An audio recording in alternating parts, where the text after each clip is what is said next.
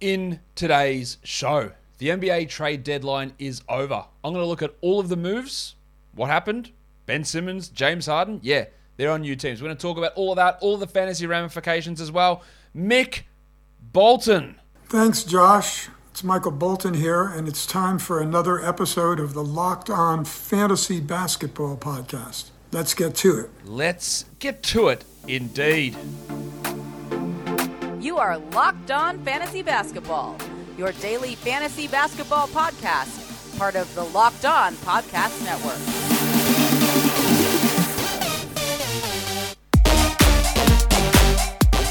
Hello and welcome to the Locked On Fantasy Basketball Podcast, brought to you by Basketball Monster. My name is Josh Lloyd and I am the lead fantasy analyst at basketballmonster.com and at Yahoo Sports Australia. And you can find me on Twitter as always, at redrock_bball, and on Instagram at Locked On Fantasy Basketball. Thank you for making Locked On Fantasy Basketball your first listen every day.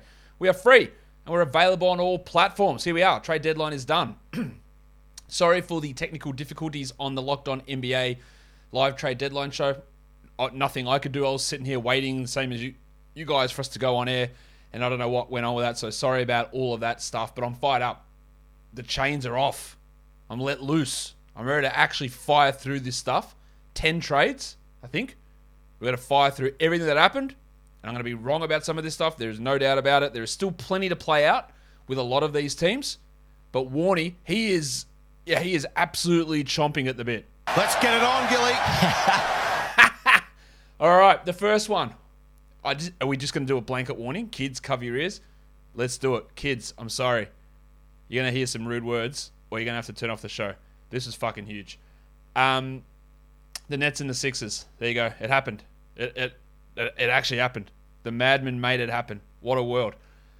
The Nets and the Sixers. Brooklyn gets Benny Simmons, Seth Curry, the big avocado, Andre Drummond, 2 future first-round picks. Well, one of them is this year's first-round pick.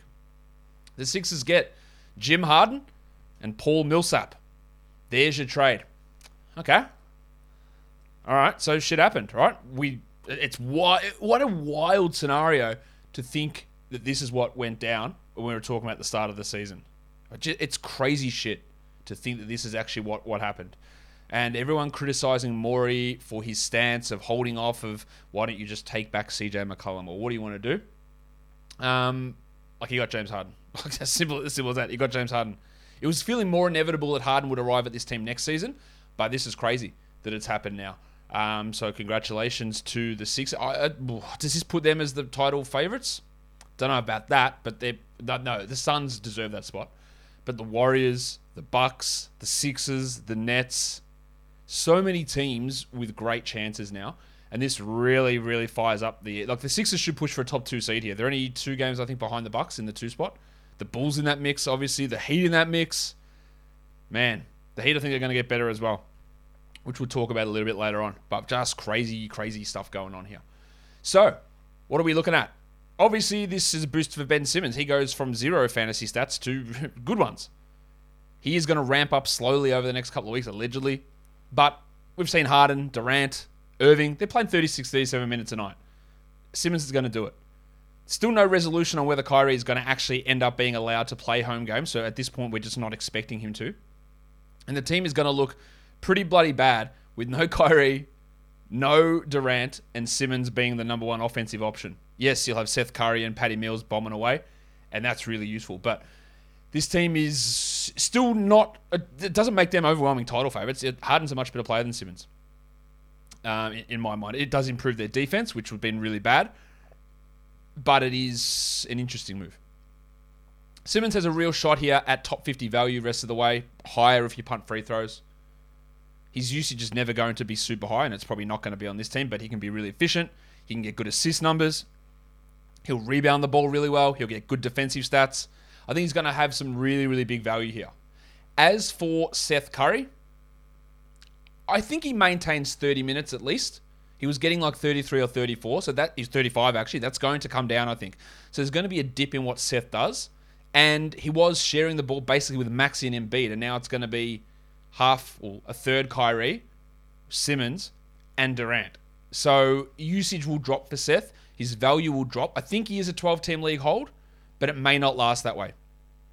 He may not stay in that spot. A lot of people asking me, is Andre Drummond a must-add player? A lot of people asking me that. I don't. I don't think so. He goes from a situation of backing up Embiid, right, to a situation where, theoretically, you could argue that he's the best center on this team. You could argue it. I probably wouldn't want to hear it, but you could argue it. So, where do... What do we look at with him from here? Like, is he the best center on this team? Aldridge, Griffin, Claxton, they're all still there. So is he going to come in and play 30 minutes a night and then 18 minutes get split between Aldridge and Claxton? Almost definitely not. How much are they going to try and play Aldridge at the 4? Well, they did that at the start of the year. It was a disaster. In the end, what you want is Simmons playing the 4 with Kyrie, Mills, and Curry at the other spots. I think that's how they'll try and run things a lot of the time. They actually waived DeAndre Bembry, the Nets. So, yeah, he's not around anymore in order to facilitate this deal. So that, to me, means they are going to lean more into those Seth and Mills line, with Simmons being sort of a point guard who's a power forward, at times as well. In terms of lineups with Simmons out there, a Simmons and Drummond combination, it's horrific. Like, it's really, really not good at all. And you want to minimize that, I think, as much as possible. So Aldridge and Simmons works a lot better, makes a lot more sense. Claxton and Simmons, not as good either. So I think it's going to be a three-headed mishmash of bullshit at that center spot, and I would not, myself personally, big fella Josh Lloyd, I would not run through to pick up Andre Drummond.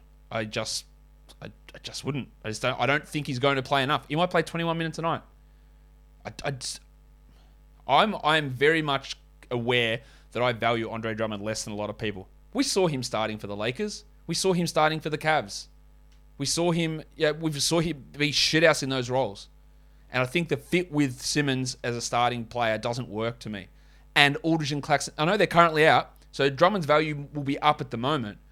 But if Aldridge and Claxton come back, where does he fit? I think it's going, and Blake Griffin's still in the mix there as well. So I think it's going to be a little bit messy. Who else do I need to look at here?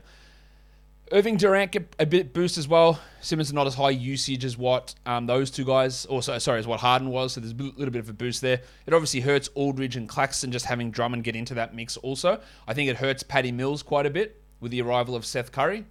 Eventually, obviously Seth Curry is replacing Harden on this team, but you're throwing Simmons into that mix as well. I think Mills becomes more of a streamer versus a must-roster player, and that might be what Curry ends up as well. On the Sixers side, Harden's value probably takes somewhat of a hit, but what are you going to do about it? Like, he's there, he's that player. He's going to be more motivated for sure, him and Embiid, and if they maybe they drop a little bit, but I don't want to spend too much time on the nuances of whether Embiid is the 5th or the 8th best player, because in the end, it doesn't fucking matter. Like, it doesn't matter that much. You're not going to do anything about it. You're not going to swindle people in trades, getting Harden or trading off of Harden or Embiid or anything like that. You just got to deal with it, and that's where you sit. But obviously, some other things change. Tyrese Maxey cops a big hit. Is he a droppable player? I don't think so yet. He could get completely marginalized as the 4th offensive option behind Harden, Embiid, and Harris. And I think that's probably going to happen. But remember, Curry is out. He's 35 minutes. Harden slides straight into those minutes. That's it. That's the change. Maxey doesn't go to the bench. I wouldn't have thought. He does lose ball handling. He does lose usage. He probably drops 40, 50 spots. But that might be enough to keep him as a fringe player. Like, if I had to choose between Maxey and Pat Mills, I would take Maxey. Maxey and Curry? Probably Maxey. But he obviously loses a ton. I think it helps Matisse Thybulle a little bit because Thybulle and his defensive ability can be hidden a little, or his offensive inability can be hidden next to Harden a little bit more. So you get him out there to play more minutes to really help cover Harden defensively. So they might lean into playing him a little bit more. We know they didn't want to play Thybulle and Curry, Thybulle and Green together that much. Thybulle and Simmons would have been a bad fit at some point as well if that ever eventuated. I think that can boost Thybulle's playing time somewhat here. There's uncertainty around where Shake Milton's role is. I think with Harden and Maxey as the ball handlers, you don't really need to play Milton a ton, which also helps Thybulle get a little bit. But Thybulle's value stays in that range of, hey, if I need defense, he's here. If I don't need defense, what am I doing? Like, I'm wasting my time with him. I think that's how we look at it. Paul Millsap, probably going to have to be the backup center now, unless they're going to lean on Goldfinger Charlie Bassey. that's going to have to be Millsap. He's not very good, and he is probably a downgrade on Andre Drummond. As much as I shit on Drummond, Millsap was really bad this year, and he's not going to have any sort of fantasy value across many different spots at all, unfortunately for him. And that's one trade, and I've talked 10 minutes. This could be an absolute monster, but you know what else is a monster? BetOnline. It's the number one spot for you to place all of your bets for the Super Bowl and for all NBA games. More props, more odds than lines, more lines than ever before. BetOnline.net remains the best spot for all of your sports scores, podcasts, and news this season. And it's not just football. BetOnline has college hoops, pro hoops. Pro hoops sounds so lame. Boys, you want to join me for a game of pro hoops? The NHL, boxing, UFC, along with live real-time updates of current games. Don't wait to take advantage of all of the new amazing offers available for the 2022 season. BetOnline is where the game starts. I'm fired up. So fired up today. All right. Let's go on to the next trade. Big boy trade. Real big boy. Real chunky one, this one. It is a four-teamer. The Kings, the Bucks, the Pistons, and the Clippers. Let's talk about Sacramento first. They receive the big Ragu, second time lucky, Donte DiVincenzo. They receive Josh Jackson and Trey Lyles. And if I could fart on this, that's what sound that would make for those two blokes. They're not going to play, really. DiVincenzo is the interesting one. Again, I get, and this is not me, like, bragging, because, you know, whatever, like, I'm still nobody. But tons of YouTube chats as the live show was going on. Tons of tweets about this. Tons of comments in other forums as well. Talking about, you know, all these players. But a lot of, hey, do we add Donte DiVincenzo? No, I don't think so. The Kings all of a sudden become really stacked through the wing guard position. Really stacked. They traded away, by the way, they got rid of Marvin Bagley. And if I'm going to shit on the Kings for their thought process on the Sabonis move, getting anything back for Marvin Bagley is a win. DiVincenzo is a much better player than Marvin Bagley. Much better player. And you get him, and you get two other players back. Not that they're going to contribute, but they're just nice depth pieces. They were able to waive Robert Woodard and Jamias Ramsey, who were shithouse, and add some actual useful 13th, 14th men into the mix. That's a huge, huge win for Monty McNair. It's a massive trade. Even if DiVincenzo is not going to be the starter, and I don't think he is, it's a massive win. And it clears a little bit of the confusion up in the front court. So let's look at the Kings now. I think, Jack, you got something to say to Richaun Holmes? Get that garbage out of here! Yeah, sad times. Look, Sabonis gets hurt. Sure, Holmes will be the pickup. But we can't bank on that shit. See you later, Richaun. That is really unfortunate. He was great to start the year. He fell off, and now it's done. He's done. He might not be top 200 from here on out. See yous later. What they do at the starting line, right? Fox is going to start. Barnesy, the pencil. I mixed it up, but it's fine. The pencil, Harrison Barnes. Barnesy. He's going to start, as is Domantas Sabonis. The other two spots, I don't know. They started last game with Chimezie Metu and Justin Holiday there. Holiday didn't play well. Jeremy Lamb outplayed him. But now they've got a choice between Davion Mitchell, Jeremy Lamb, Justin Holiday, or Donte DiVincenzo for that spot. And your other spot, you've got the choice to go with Mo Harkless. You can go with Chimezie Metu, or you can push Barnes to the fore, and you can start Mitchell and Holiday, Mitchell and Lamb, Mitchell and DiVincenzo, DiVincenzo and Holiday, Holiday and Lamb. It smells a lot like the bullshit on the wing with the Clippers, where Mitchell might play 28, Lamb might play 27, Holiday might play 26, DiVincenzo might play 22, Metu might play 23, where they're all going to just eat into each other's giggity playing time. So, I would still consider Davion Mitchell as a 12-team guy, but this is a huge but. It's a huge but. Davion Mitchell this season has played 26 minutes a game. He's the 258th ranked player. And that, kids, is shithouse. He was good last game, but there is a lot of competition here.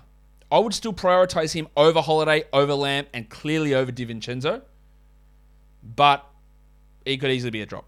It could easily become a drop with those guys added in. And I think it's going to be messy with those players. As for Chimezie Metu, Mo Harkless, again, I think it's going to be messy. Metu might play 22. Harkless might play 22. Barnes plays some at the 4, creating these options. They did get better, the Kings. Is it going to be enough to mean anything? And did they do dumb things by making some of these deals? Yes, but they're going to be better. And it's going to put squeezes on a lot of guys here. It eliminates Damian Jones's value. Trey Lyles, if he had any value, he's probably... Well, maybe he might even be out of the rotation. Maybe he plays over Chimezie Metu or over Mo Harkless. Maybe he does. But he's not having 12-team value. There's a lot of mess here.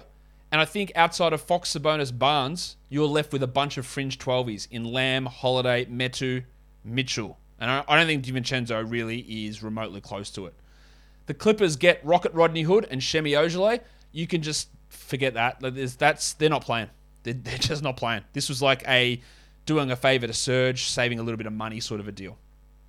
The other side of that deal, of the other two teams involved in this big trade, were the Bucks, who get Serge Ibaka and 2 second-round picks for getting rid of Hood and Ojeleye. Nice piece of business. Ibaka just becomes the backup behind Bobby Portis until Brook Lopez returns. And that doesn't make him a 12-team league player. It does not. He wasn't playing every game for the Clippers. I'll talk about the Clippers more in a second. I probably should have just mentioned that. Actually, you know what? I've screwed that. Let's go back to the Clippers. Because with Ibaka gone, it does help Isaiah Hartenstein. Now, in saying this with Hartenstein, Ibaka wasn't playing every night. And there is still, if it's a Zubats, even though I think Hartenstein's the better player, there is still Marcus Morris, Nick Batum, and Bob Covington who can all play minutes at center. But one chess piece is off the board that Ty Lue can't screw around with. I would add Hartenstein. There is real significant top 100 potential here. Literally top 60 upside if he played 25 a night. That is how good he can be from a fantasy perspective. Now, he might end up playing 19 minutes a night because Zubats plays 22 and then Morris, Covington, and Batum play the rest of those minutes there. That is possible. But Ibaka does help. It doesn't just clear thing, well, here's 30 minutes for Hartenstein, because Ibaka was playing some nights 0 minutes. But we saw last game, Hartenstein went through the roof, and this is a great opportunity to go and add him. Great. He's almost one of the biggest winners out there, I think. And I can't believe I forgot to mention him first pass through there. For the Bucks, Ibaka's just a deeper league player. He is, the 274th ranked player so far in 15 minutes. He might play 15 minutes. He might not play 15 minutes as we move forward. He's going to play the minutes backing up Portis. He won't play many next to Portis, but it does help bolster their big man stocks, which are pretty low. We saw Greg Monroe getting 15, 16 minutes. But you don't need to look at Ibaka too much more there. And then onto the Pistons side. I don't actually know what they're doing. They give away second-round picks. They give away Trey Lyles and Josh Jackson. Not the great pieces, but what's Marvin Bagley? I don't value him at all.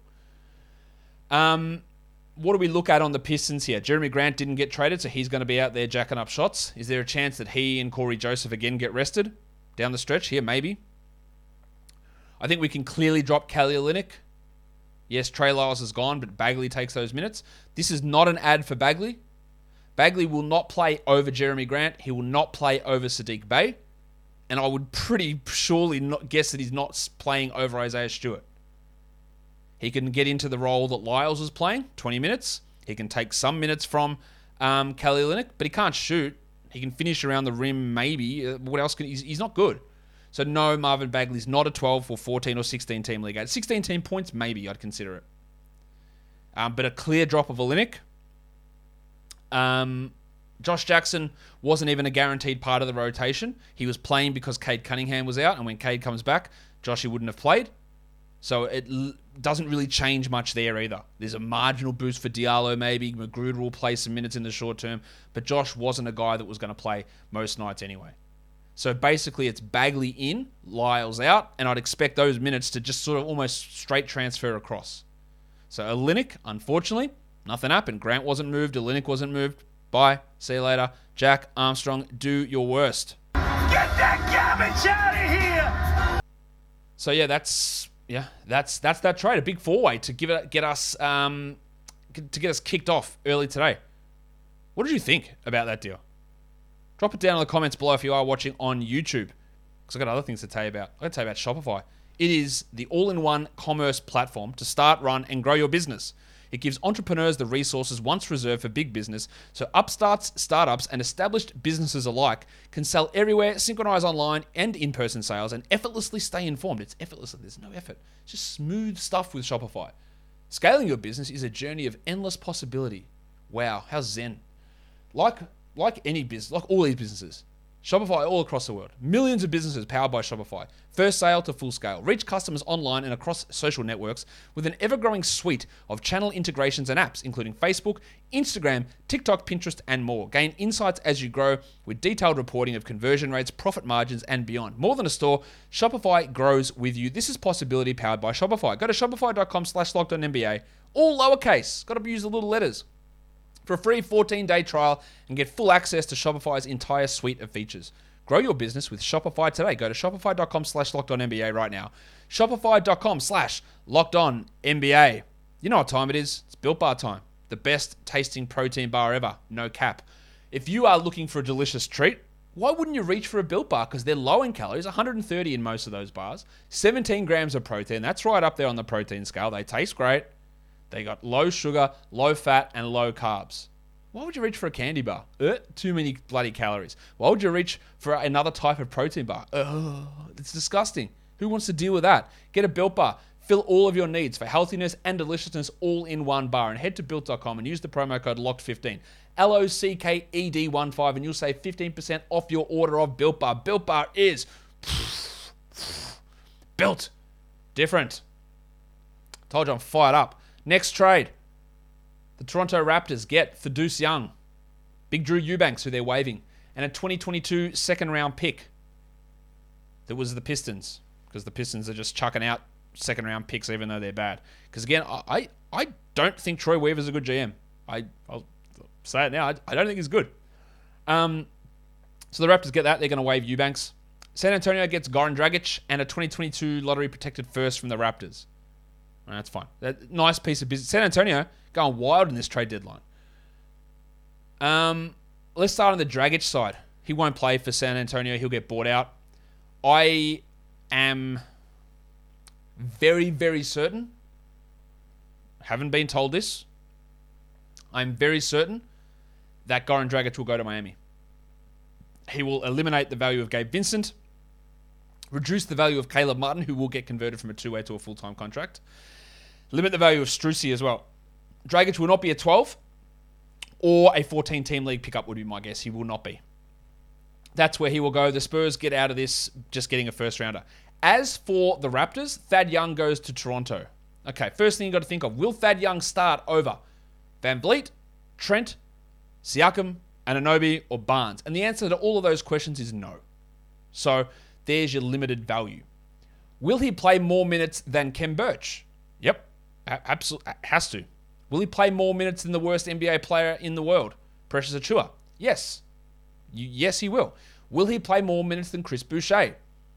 Yes, I think he will.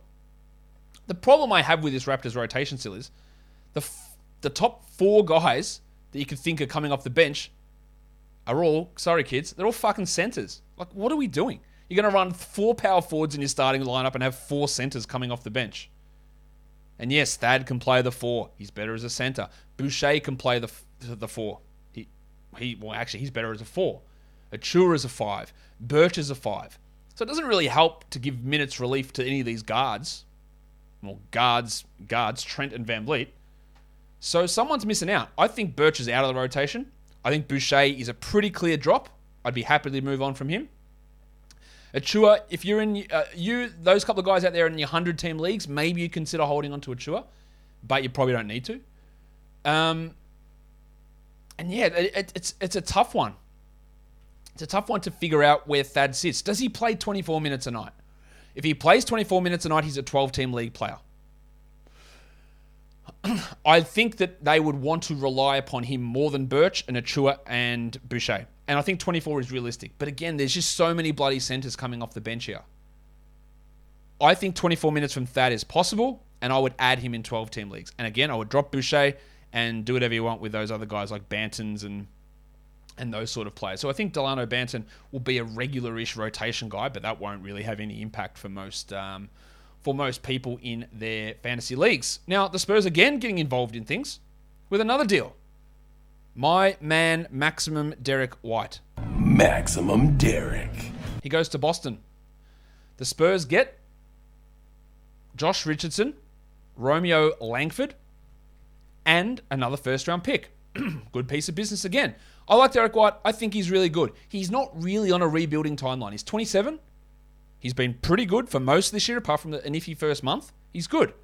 But getting a first-round pick while you're rebuilding, opening up minutes for young players like Josh Primo is useful.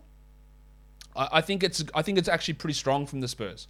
So what does it do to value here? We'll talk about White in a second because there's a lot to talk about with Boston, another really active team. So what happens to the Spurs? Well, I think we've got to add Devin Vassell. I think Vassell will start. I hope that we don't get Josh Richardson starting. As much as I like Josh Richardson, I think Vassell is clearly what they need to do, and Vassell will start, and he is a must-roster player, a must-add player. All right, I think Murray gets a bit of a boost, but it doesn't matter. You're already rostering him. That doesn't really matter. Does it hurt Keldon Johnson a little bit with Richardson coming in? Maybe, but probably not too much. I think what it does do is it helps them play a lot of these weird lineups with Keldon. Not weird lineups with Keldon at the 4. Does Josh Richardson become a 12-team league guy? Probably not. I think he's more of a 14-team league player. Because, again, I think Vassell gets that boost. And with Richardson, it's Richardson off the bench. There's Trey Jones. There's Lonnie Walker. There's Josh Primo. There's Romeo Langford. There's a lot of names there. So I don't think Richardson waltzes into a large enough role to be a 12-team league guy. I think Lonnie Walker might actually get kicked out of the rotation. He played 11 minutes last game. Primo played more than him. Primo's a better prospect. Primo's a better player. And I could argue that Langford might even be better than Lonnie Walker. We know Pop loves some defense. Langford can't do shit offensively, but he can defend. I think Lonnie might be cooked. I think his value in whatever leagues you're rostering Lonnie Walker might be. I think he's out of the rotation, personally. And I think Primo and Richardson get a crack at that. Vassell moves in, and you get Primo, Richardson, and Trey Jones even. So Joshy is like a 14-teamer. Vassell's a must roster in all spots. I feel okay about saying that. It might not work. They might still play him 26 minutes a night and he might be shithouse. That's possible, but I would add him. Boston's really interesting because their roster is not complete. They have 12 players, including two-way guys. That's not even the minimum. So they have got a ton of open roster spots. They're involved in a bunch of trades. We'll cover them off a little bit more later on. Actually, no. Well, let's cover off the impact. Well, who we need to really look at here, and it is Derek White, who I think is going to lose some value, but not as much as you think. I think we've got to hold on to maximum Derek because remember, Josh Richardson was playing like 27 minutes a night. All right, so there you go. Give those minutes all over to Derek White. Romeo Langford was playing sometimes 12, 13 minutes. They're all gone. And you know who else? Dennis Schroeder, he's gone too. So Derek White is going to play close to 30 minutes. He'll come off the bench, I'm fairly certain. Smart, Brown, Tatum, Horford, Williams will start. They could move Horford to the bench, but I don't think they will, considering they got Daniel Tice back to help solidify the backup center spot. But there are so many backup guard minutes available there. The competition is Peyton Pritchard and Aaron Nesmith. And Udoka has not wanted to rely upon those guys at all. So White, while he might not play 32 a night, 28 to 29 is definitely possible. Do not drop Derek White, please. You got to look at the whole picture. No Langford, no Schroeder, and no the other guy that I just can't remember, Richardson. All gone. So White's going to get that opportunity. Then next thing comes down to whether it's Nesmith or Pritchard who gets the other role there. That's only for deeper leagues, obviously. I think Pritchard's probably the more useful player. They also, as I said, bring in Daniel Tice. Now, Tice probably cuts a little bit of the value off of Grant Williams, who was getting a lot of minutes there. Ennis Freedom's gone. He wasn't an every night player anyway. Tice is not going to be a pickup. But Tice gives them a little bit of stability, can be a solid enough rotation-ish guy, but they don't need to rely upon him for big minutes, and he's not going to have huge amounts of fantasy value. But we're going to cover that off more in some of these other trades as we move forward. But there's a bunch of stuff. Well, let's look at another weird trade here from the Celtics that involved players that they had. This is just literally a money dump. They traded away Bol Bol, PJ Dozier, and I've just fucked that up on the screen there, sorry. Bol Bol, Dozier, and a future second were traded to the Magic, not to the Spurs, and Boston gets back a future second. They gave cash to the Magic as well. That is just a dump. Bol Bol won't play. Dozier's out for the season. Nothing to worry about that. The Magic then waived Carter Williams and Etuan Moore, who haven't played this season and weren't going to play, it looks like. So both of those guys are out of there. That is the most inconsequential trade that happened today, quite obviously. The next one is consequential. Another team involved in this that had a couple of big moves today. The Charlotte Hornets and the Washington Wizards. Let's start with Charlotte first and look at what they did. Because they brought in the table Montrezl Harrell. They sent out Ish Smith, Vernon Carey, and a second-round pick. Carey didn't play. Ish literally didn't play every night either. And a second comes second as well. Who cares? So, we are trying to squeeze Montrezl Harrell's minutes in there without losing anybody. Now, I guess what we look at there is we go, well, Gordon Hayward's out for a long time. So Harrell can move into the rotation there and play that role. Yeah? Okay. But it's obviously a different position. Will Harrell start over Mason Plumlee? You ready for a spicy take? No, I don't think he will, because you know why? Montrezl Harrell is how rude do I want to get? He doesn't want to play against starting centers because then it hurts his numbers. And because he gets absolutely roasted by good players. So that's why he doesn't start. So he goes out there and he puts up his 14 and 6 in 25 minutes, and people go, oh, look at the efficiency. What a baller. He's built different. Man, he's just a pure hooper. You know, real got that dog in him. Like because he can't cut it against good players. Right? That's the issue with Harrell. So while we might criticize Mason Plumlee, rightfully so, if Harrell starts, it'll be a laugher. They'll get cooked. So I don't think he will. So where does he fit on this team? There's still PJ Washington. And I guess with Hayward out, PJ's going to have to just play a lot more at the 4, and Bridges pushing down to the 3 more, and Jalen McDaniel's still out as well. So Harrell, I don't think it pushes him into a 28-minute-a-night role. There's still Plumlee, there's still Washington. Maybe it's 23, 24. I don't mind taking a flyer on Harrell, but yeah, I'd prioritize Hartenstein. I'd prioritize Vassell over him pretty clearly. Does it make PJ Washington a drop? Probably yes. But then who's their backup? Now, they weren't really running a backup point guard. Ish would play sometimes. But Rozier's going to have to handle that. But with Hayward out, I think this does push James Bouknight into the regular rotation if he stops crying. Like, I think he gets into the rotation. Now, this only matters for 30-team leagues and 20-team leagues. But I think he's got a chance to establish, because he is also a horrific passer and not a point guard. He's just not. Their point guard depth is LaMelo Ball, and that is it. Rozier might be listed as a point guard, but he isn't. Bouknight might also have point guard eligibility, but he isn't. But he's going to have to play some at times. Hayward is their point guard, really, but he's out. So I think Bouknight moves in. They could just say we're playing Plumlee 17 minutes. They could easily say that. And Harrell gets 28. And Washington plays 18 minutes behind Bridges. That's possible. Montrezl Harrell is no better than PJ Washington and no better than Mason Plumlee in my mind. So how James Borrego works it is still a big question that's up in the air. Another trade that's relatively inconsequential. The Suns get Aaron Holiday. The Wizards get money. That's important to note when we talk about the Wizards more in a second. What is important there is what that suggests to me is that maybe Cam Payne and Landry Shamet's wrist and ankle respectively aren't healing particularly well. I think that gives me a little bit of pause on that. They're not healing particularly well. Holiday, if you added him because of the Beal injury, you can see him all the way later. What do you reckon, Jack Armstrong? Get that garbage out of here! Yeah, he becomes a very, very, very, very deep league option. That's about it. Now, the other trade that I was talking about here with the Wizards is this one, an absolute monster. This is huge. And this, honestly, I was live when this happened. My jaw fell open. I saw Spencer Dinwiddie is getting traded to Dallas. Oh, okay, fair enough. For Kristaps Porzingis. And what the fuck are you talking about for Kristaps Porzingis? I have a lot of thoughts on this one.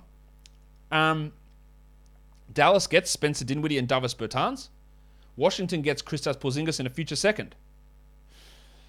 Let's go to the Wizards side, because we didn't cover what happened with them in that Charlotte deal, but we're going to cover it all now.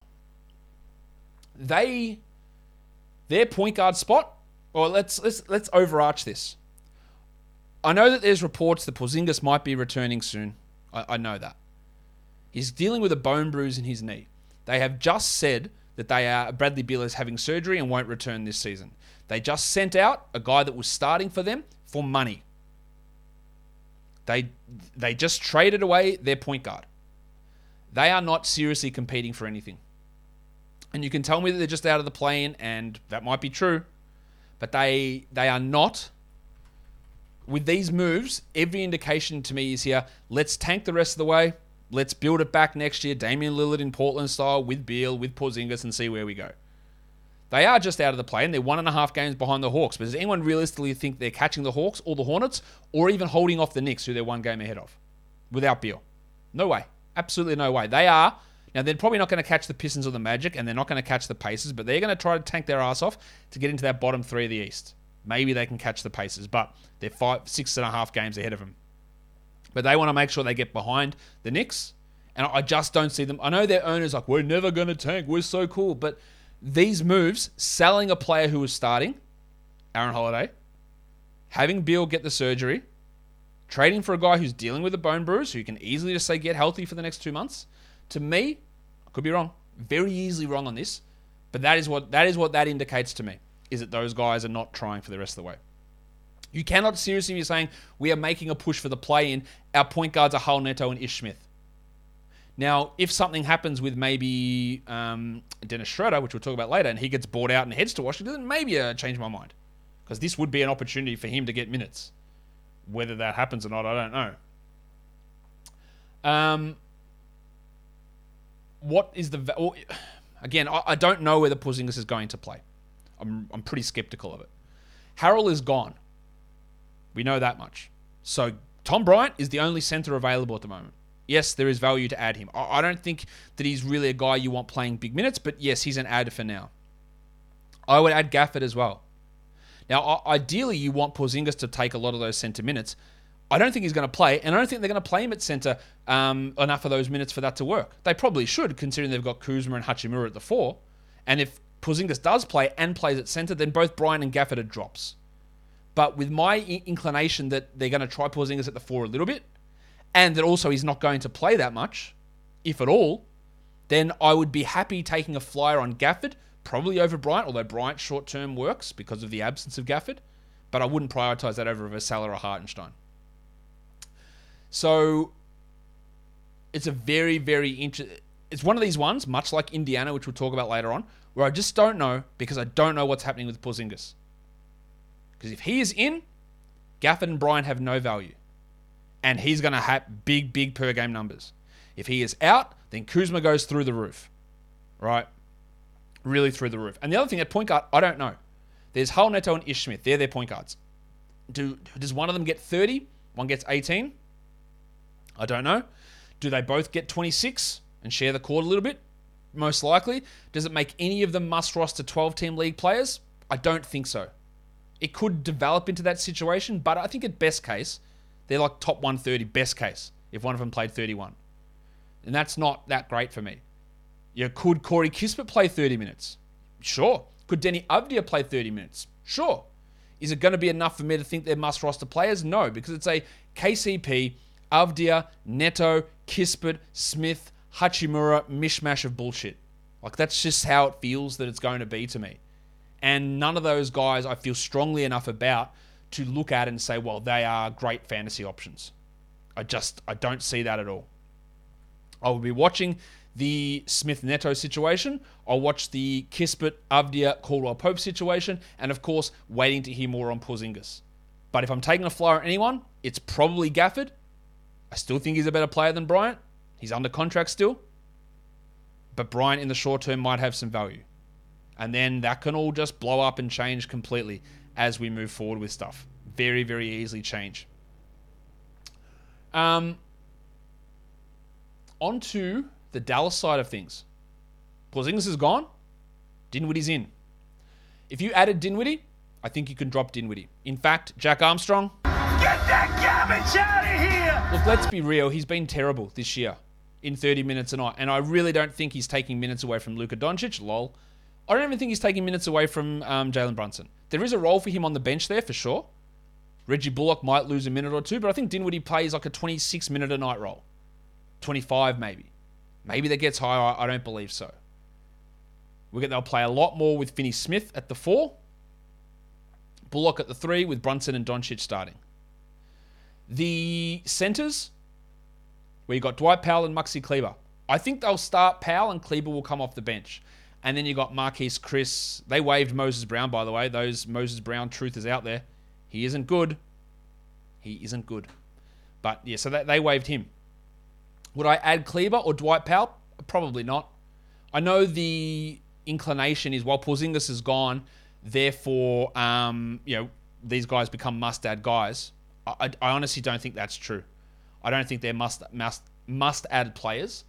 They could develop into that. We could see one of them lock down a 30-minute-a-night role, but I think they're going to go small-ish with Finney-Smith at the 4 a lot, and with some backup minutes there for Kleber, and then Powell sort of mixing in those, and they play like 26, 25 each, which leaves them as very, very fringy sort of players.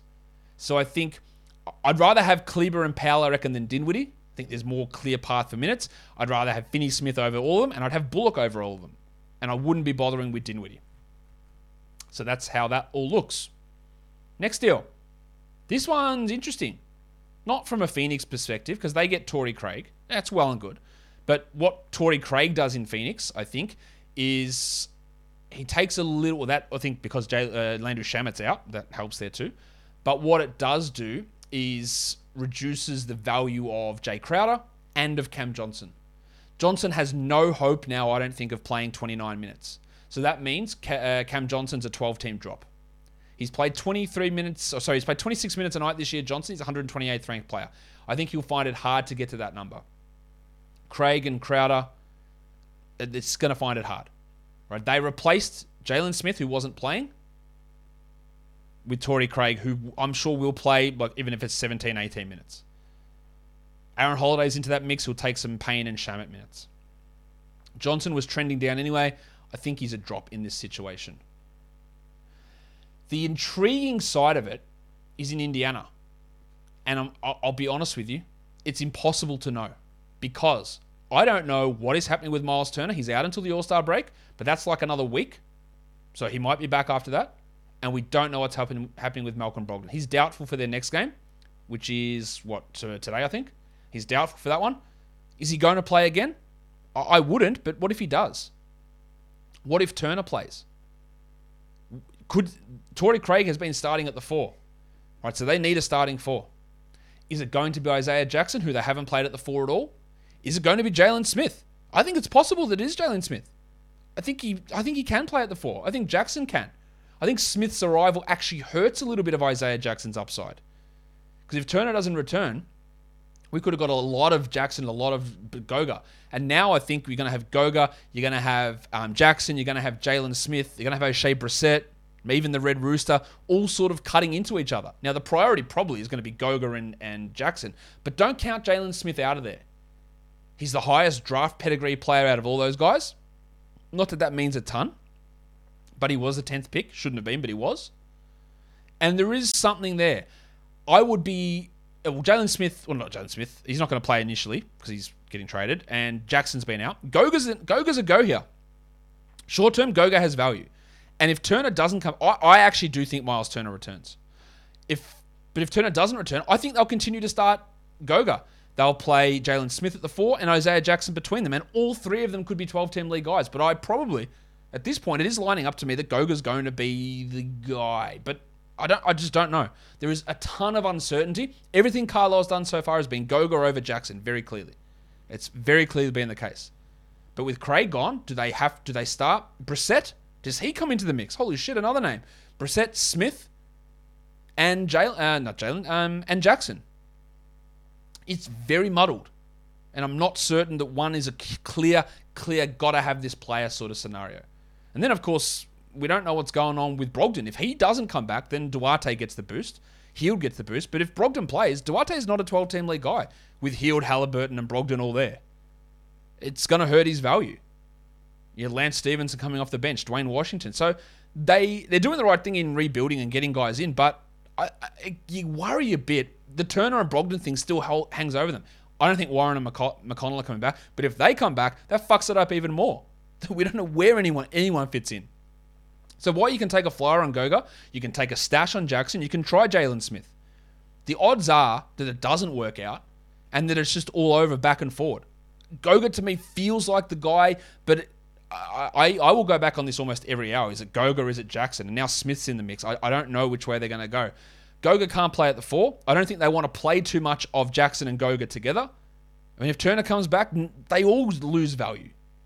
Will Jackson and Turner ever play together? There's just a ton of questions on this Pacers team that we just don't have answers for. And my projections at the moment, if I'm looking at Basketball Monster, my projections have Jackson and then Goga and Smith, but all as top 180 players. And none of them as... Actually, Jackson I've got as a top 100 guy. So he's probably the priority, but I've got a ton of uncertainty. And Goga's going to be the guy in the short term. And then Turner comes back and screws it all over. It's a really weird spot. The last trade of the night.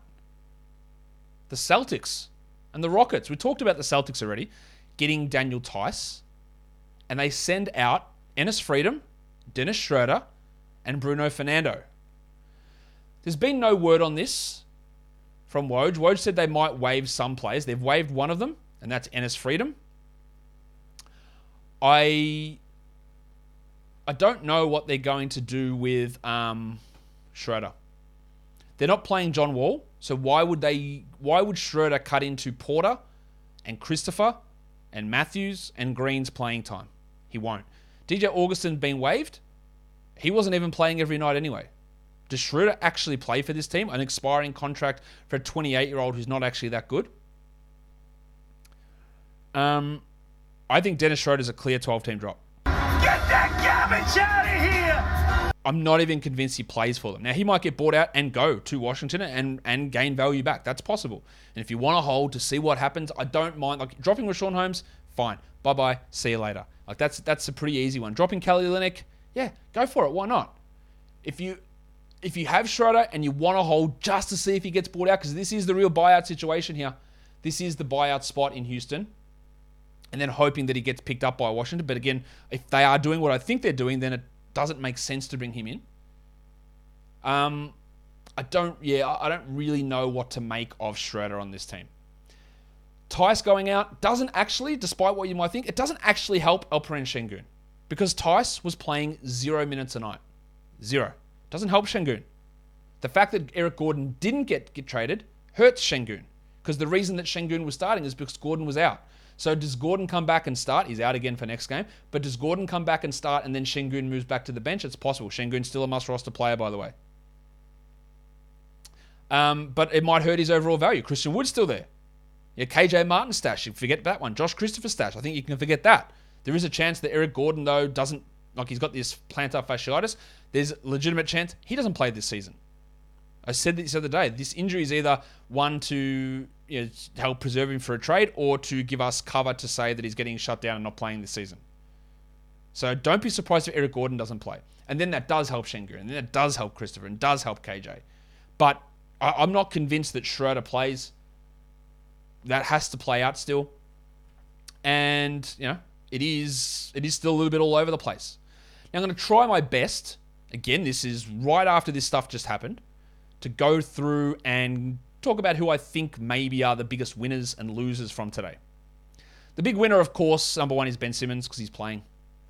I think Hartenstein's a big winner. I think Isaiah Jackson's a decent-sized winner. With the not really with what happened today, but just in general over the deadline. Devin Vassell's a huge winner. I think Kelly Oubre's a bit of a winner because of the injury to Hayward, but also the fact that Harrell comes in and they don't have guards, so everyone's got to push down. That gives him more minutes available at the wing. I think Dan Gafford and Tom Bryant are sort of winners with Harrell gone and with my assumption that Porzingis plays very little, but that might not be true. I think Thad Young's a winner, goes from 0 minutes to at least 20. I don't think Andre Drummond's a must-roster player, but I think he's a winner because he gains some value. I think a little bit he gains there. Maybe it's a 14-team league guy. I think Jalen Smith's a winner, but again, that role, we don't know. Hull Neto and Ish Smith, they're both winners, but is it enough to impact most leagues? I don't know. Serge Ibaka goes from does he actually play to being a guy with a solid 15 to 16 minute a night role. That has value. Josh Richardson, I think, gains a little bit of value on a worse team. A few more shots coming his way. A few more ball handling opportunities as well for Josh. Not a 12-team guy, but a boost in value. And Daniel Tice goes from not playing to getting into a rotation, which is important for deeper leagues. If you want to look at guys that I think are losers, as I've just brought the wrong screen up, so I'm just gonna. I haven't brought it up on your end, but I was just about to. Why is that not coming up? All right, so we got that fixed now. Let's have a look at the losers from today. Tyrese Maxey loses a lot of value. I don't think he's a drop yet, but it could get that way. Rashawn Holmes, see you later. Kelly Olynyk, bye-bye. Dennis Schroeder, probably bye-bye, but we just spoke about him for quite a while here, talking about where his value might lie. Derek White loses value for sure, but not a drop. And Spencer Dinwiddie loses a lot, and I think he does become a pretty clear drop. That was a very busy day. It was a big show. Let me know what you think about all of those moves that did go on. Drop them in the comments below. Apologies for the delay on the live stream over on Locked On NBA. It was out of our control. I was sitting there like you guys, waiting for it to start, waiting to talk, and being pretty frustrated that we couldn't get it to go. But I was out of my hands. I was just waiting like everyone else. Drop your comments down below. Follow this podcast on Apple Podcasts, Google Podcasts, Stitcher, Spotify, and on the Odyssey app. Guys, we are done here. Thank you so much for listening, everyone. See ya.